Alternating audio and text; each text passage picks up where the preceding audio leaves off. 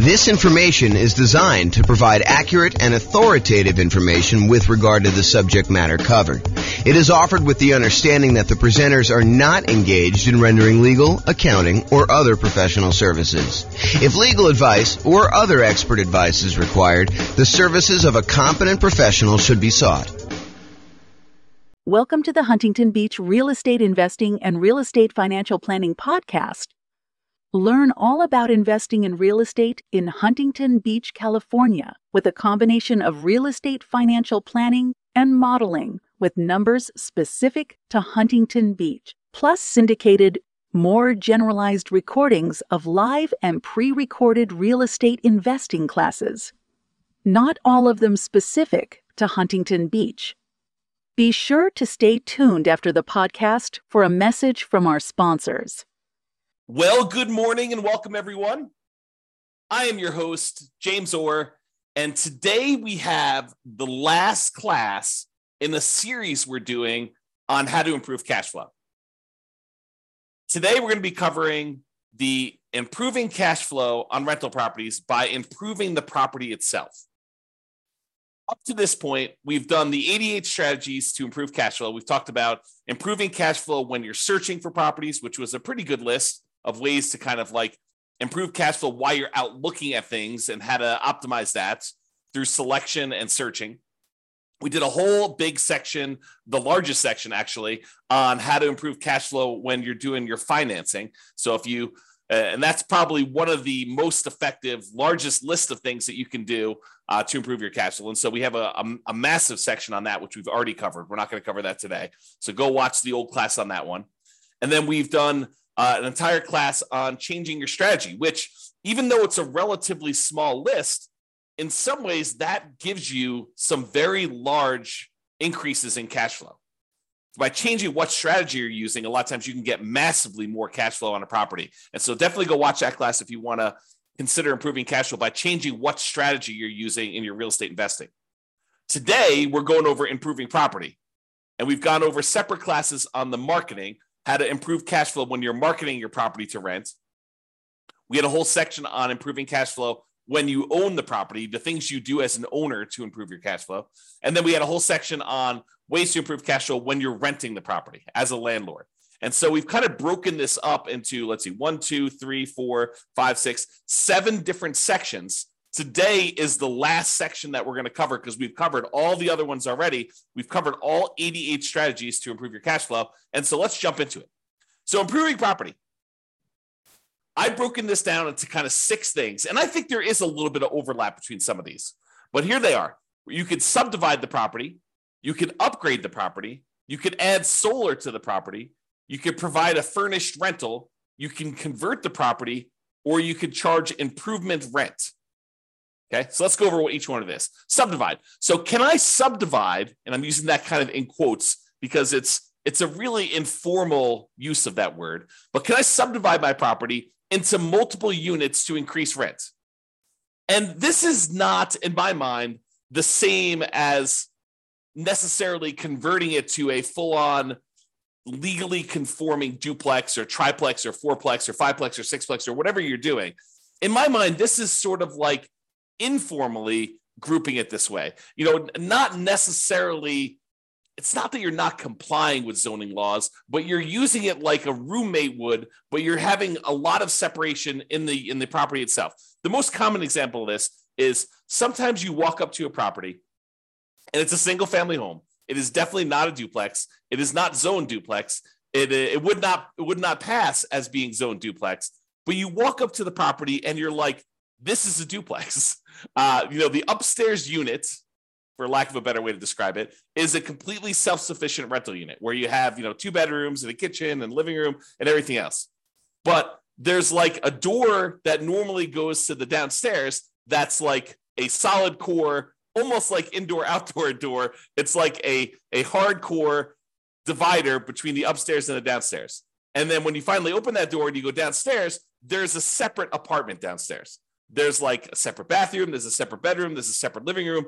There may not be a full-on kitchen. A lot of times, this is how they get around the zoning issue. They'll have like, what looks like an eating area. It's almost like a bar, but the bar has a slightly larger than a bar would normally have for a refrigerator, like a good sized refrigerator. And they have a sink, and they may or may not have like a hot plate, not necessarily like a stove or a stovetop or an oven, but they have like a way to heat up food, a microwave, and maybe like a plug-in portable hot plate for you to be able to heat stuff up.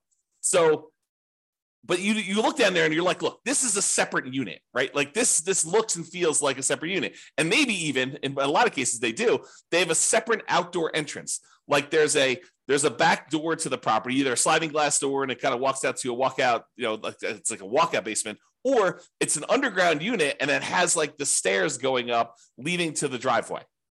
You'll see these units where they look like duplexes. They're not duplexes, right? Because, in some markets, and it varies a little bit market to market, there are rules about what is defining a duplex. They have to have separate heating units. They have to have separate AC units. They can't be connected that way. There has to be separate mailing addresses. And so this is not a duplex, but you can sort of subdivide the property. So some properties are really well set up for this to begin with. Other ones are not so easy, right? It's like you walk into a property and it's a bi-level where you walk in, you're on a landing and there's an upstairs and downstairs. You can go, right to go downstairs and left to go upstairs. And I've seen some people go ahead and do a little bit of work to that kind of entryway where then once you walk into the property and you're on that landing, now there's actually a door that you have to open to go upstairs. And there's a door that you have to open in order to go downstairs. And it really is like having two separate units. Now, are you going to rent these to two different kind of like, families that think they're getting their own unit with their own address? And they think that they're going to be able to control the heating or the cooling because they both have thermostats. No. This is like a way for you to increase your rent, but they are very well separated roommates. That's a good way to describe it. This is a roommate situation, and you could have one unit that has, two roommates and another unit that has, one or two roommates. So you can have like more than one roommates kind of sharing one of the units, especially if they're dating or it's a family or something like that. But this is technically not zoned to duplex, not zoned to triplex. And so you need to comply with whatever the roommate laws are. The roommate laws are for zoning. And you got to realize that they are not separate units. They don't have their own separate heat controls in a lot of cases, although sometimes they do. But that's the big issue. Okay. So you could go and subdivide this. And do you think you could get more for a kind of like standalone mother-in-law quarter-ish, separate downstairs with everything kind of like separated out, and they really don't even have to interact with the person upstairs or the person's upstairs if they were living in the downstairs unit? Do you think you can get a premium on rent for something like that versus getting, a property where they're sharing a bedroom, where they have a bedroom rather, and they're sharing like a common living area and a common kitchen? You bet. And that's one of the ways you could improve cash flow on your rental properties, is you could find one of these properties where it feels like a duplex, even though it's not. And you can get single family home financing, which I think in a lot of cases is advantageous. Especially if you're buying your second or third property and you've already used up your FHA or your VA loan, which is what we a lot of times use when we're buying formally zoned, completely compliant duplexes, triplexes, or fourplexes. But in this case, it's a single family home that looks and feels like a duplex or a triplex or a fourplex, but it's really a single family home. And so you can go get these, 5% down conventional loans on them. Whereas if it really was a duplex, triplex, or fourplex, you could not get a 5% down conventional loan on them. So there is kind of an interesting benefit to doing this way. Now, realize when you go and sell it, you can't sell it as a duplex or a triplex, right? Because it's technically not zoned that way. You'd have to tell them, look, this is a non-conforming property that feels like a duplex, even though it's not. And if you wanted to go and live here and kind of like unseparate these, you might have a little bit of work to do. But if you're a roommate situation, or it's your mother-in-law or your mother wants to live downstairs, or your father or father-in-law wants to live downstairs, or your mother and father-in-law, or whatever it is, and you kind of like want to live in the upstairs and they live downstairs, or you and your brother, or you and your sister, or whatever it is, this could be an ideal situation where it feels like you have separate units, although it's a single-family home and it's zoned as a single-family home. Okay, so that's what I call subdividing. Next one, upgrade the property. Can I improve the landscaping, the curb appeal to get higher rents? Sometimes that's all it takes, right? The difference between, this is like the proverbial, don't judge a book by the cover. Don't judge a book by its cover. There's a reason that saying exists, is that people judge a property by its exterior. And so can you improve the landscaping, improve the curb appeal to get higher rent? Can you paint the property? Can you add or improve shutters? Can you do lawn care?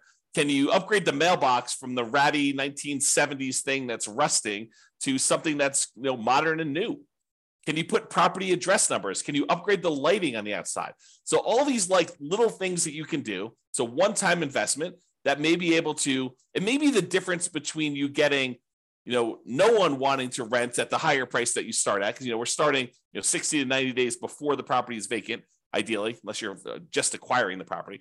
But you're starting 60 to 90 days ahead of time, and you're testing rent high, and you're coming down slowly as you get closer and closer to your deadline until you find out what rent is. Well, if the property looks kind of ratty and tired on the outside, you might not be getting people biting on the higher prices.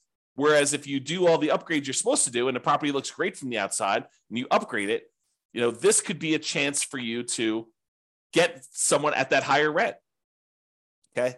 And this could also be folks buying properties to do like more significant value add, or like more of a BRRRR type strategy where you're buying the property, you're doing a bunch of rehab on the property, you're renting it out, you're refinancing, and you're repeating the process. I mean, this could be a variation on that. I've kind of focused in on, light stuff that you could do to upgrade the property, but it could be major stuff too. A lot of times with the major stuff, it's capital improvements. And, even though we, upgrade something, it might cost us 20 grand to do the big stuff, and you might not get 20 grand worth of extra rent in the short term. Okay. But upgrading little things can make a big difference, and it can get you enough rent to support doing it. Okay. All right. So that's upgrading the property. Adding solar. When I made my initial list, I had a lot of the really easy ones. But then I started adding anything somebody would tell me that could improve rent. I was like, okay, let's go and add that so that we could be comprehensive and so that we wouldn't miss out on a way that you could possibly improve your income on the property. But as time goes on, some of these things become better and important, and we use them a lot more. And some of them become ones that we don't use nearly as much. I think solar might be falling more into we don't use it as much. And I think there's a couple of reasons why. I do think you can add solar to a property and you could charge a premium on your rent because there's no electric bill. I think you need to be careful because I think there may be some laws, and also there may be laws coming where you may be in this gray area if you start charging them separately for utilities. You start looking like someone who is charging someone for utilities separately. I think you're in this gray area. And so if you are going to charge separately for utilities, I think you should go talk to an attorney in your local area and make sure that you are following all the local laws and regulations doing that. But if you happen to have solar panels on your property, can you get, rent is a range, right? Rent is not an exact number. It's not like, oh, this is exactly $2,112.43 for rent on this property. That's what you're going to get every single time you put it on the market.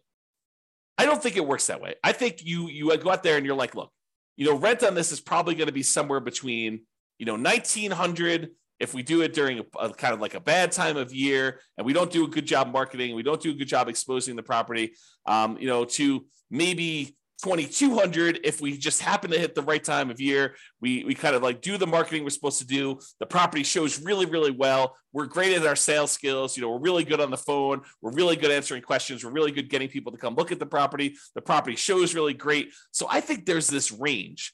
And so when you add solar to a property, I think you have a chance to really push up the range a little bit and more likely get to the top of the range, especially if you have the sales skill to show somebody why having solar on your property is a major benefit and how it can save them money. So they may be comparing your property to one that's $100 or whatever less, but if you have solar on your property, you can tell them, look, you're not going to have an electric bill on this, or you're not likely to have an electric bill as long as you don't go over the usage you have on this thing. And so that's included.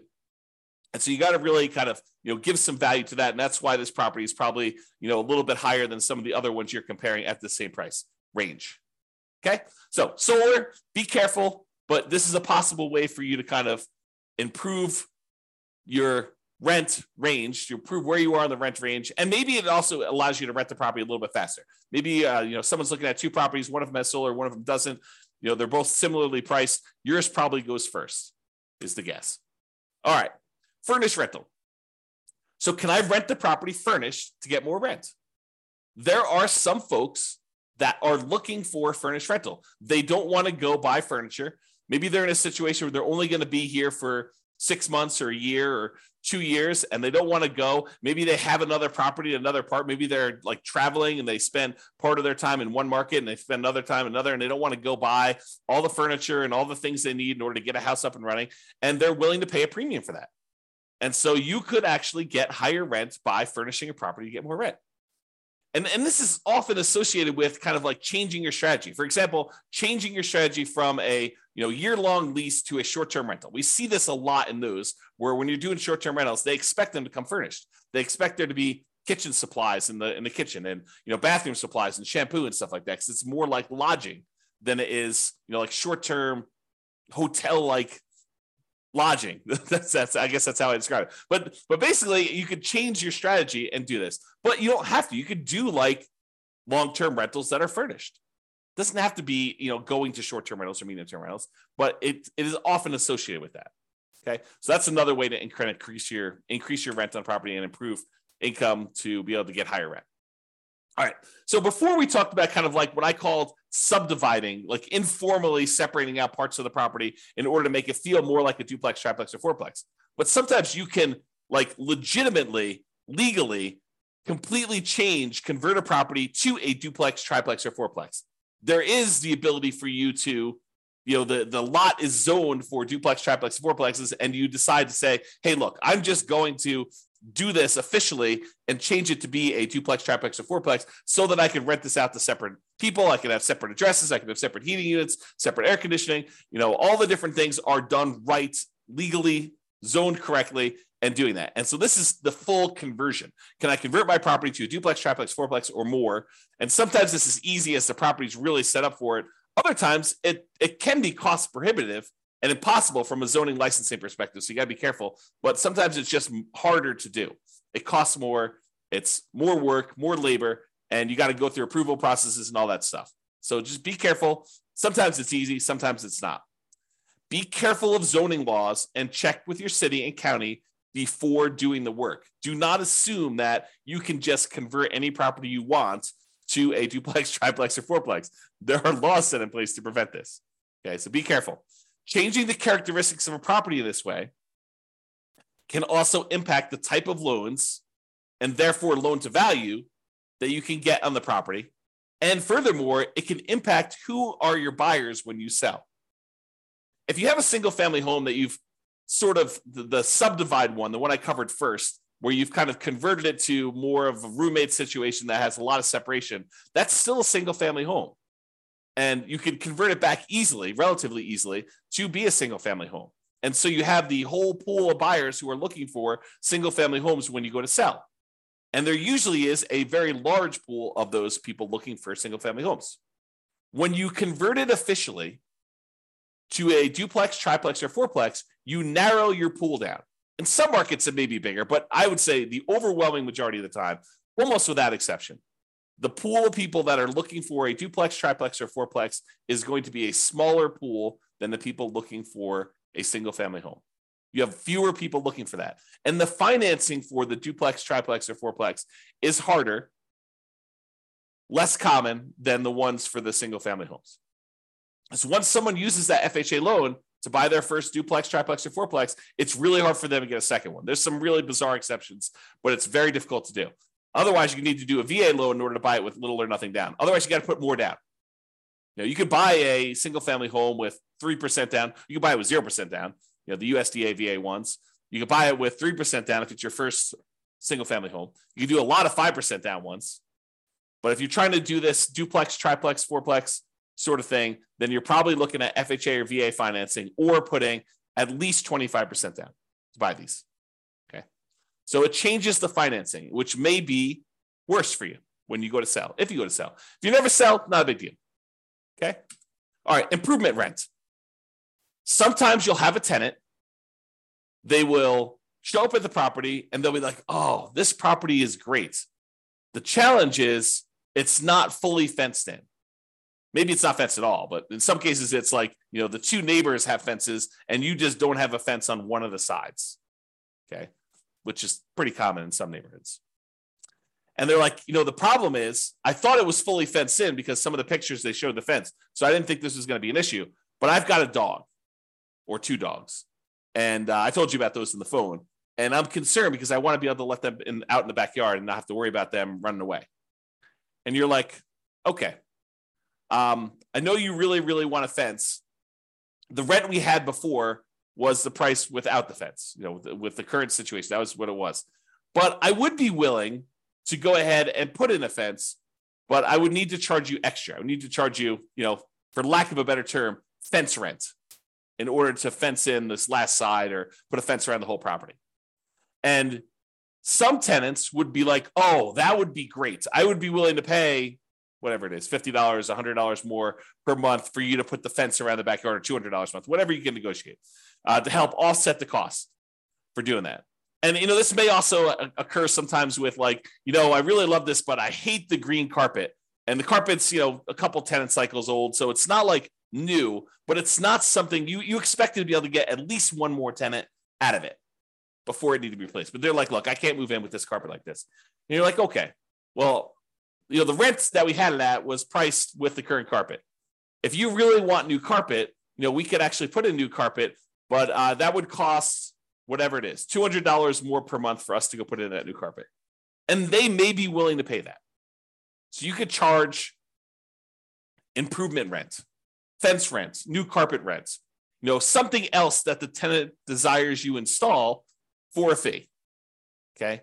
Now you may not be able to get the full cost of the upgrade. You may not be able to say, look, it's costing me $10,000 to get a fence installed on all four sides here. And I'm not going to be able to divide $10,000 by 12 months and get the full amount. Even though they may tell you, look, we're going to be here for 3 years. And you're like, okay, well, 10,000 divided by 36 months, that's going to be whatever that is, $300 a month. And they're like, yeah, we're not paying $300 a month. So you may not be able to get the tenant to pay the full cost of the upgrade. But with certain items, not all of the items, but with certain items, they have a reasonable enough lifespan that you may be able to get higher rent in the future to help offset this cost as well. For example, the fence. In some cases, a fence does give you a marketing advantage of having people with pets, and you may be able to get a slightly higher rent than you would normally. And so the tenants that are currently there in front of you may be able to offset some of the expense of the fence. And then the fact that you're going to be able to get higher rents for the future for the next, whatever it is, 10 years or 15 years for the lifespan of the fence, you may be able to offset the cost and make a profit on that. Some things like carpet might not be able to charge enough to justify it. Some things like a fence, you might be able to. So you got to kind of work out the math on doing this, which leads me into my next thing, which is calculating your return on investment. So I did a class, it's on the podcast. It's on the website and podcast. You can go listen to it, but it's called When to Do Upgrades with a Value Add Rental Property. And I walk people through how to do the calculation in order to figure out what your return is on the investment you make in order to see if it's worthwhile doing that.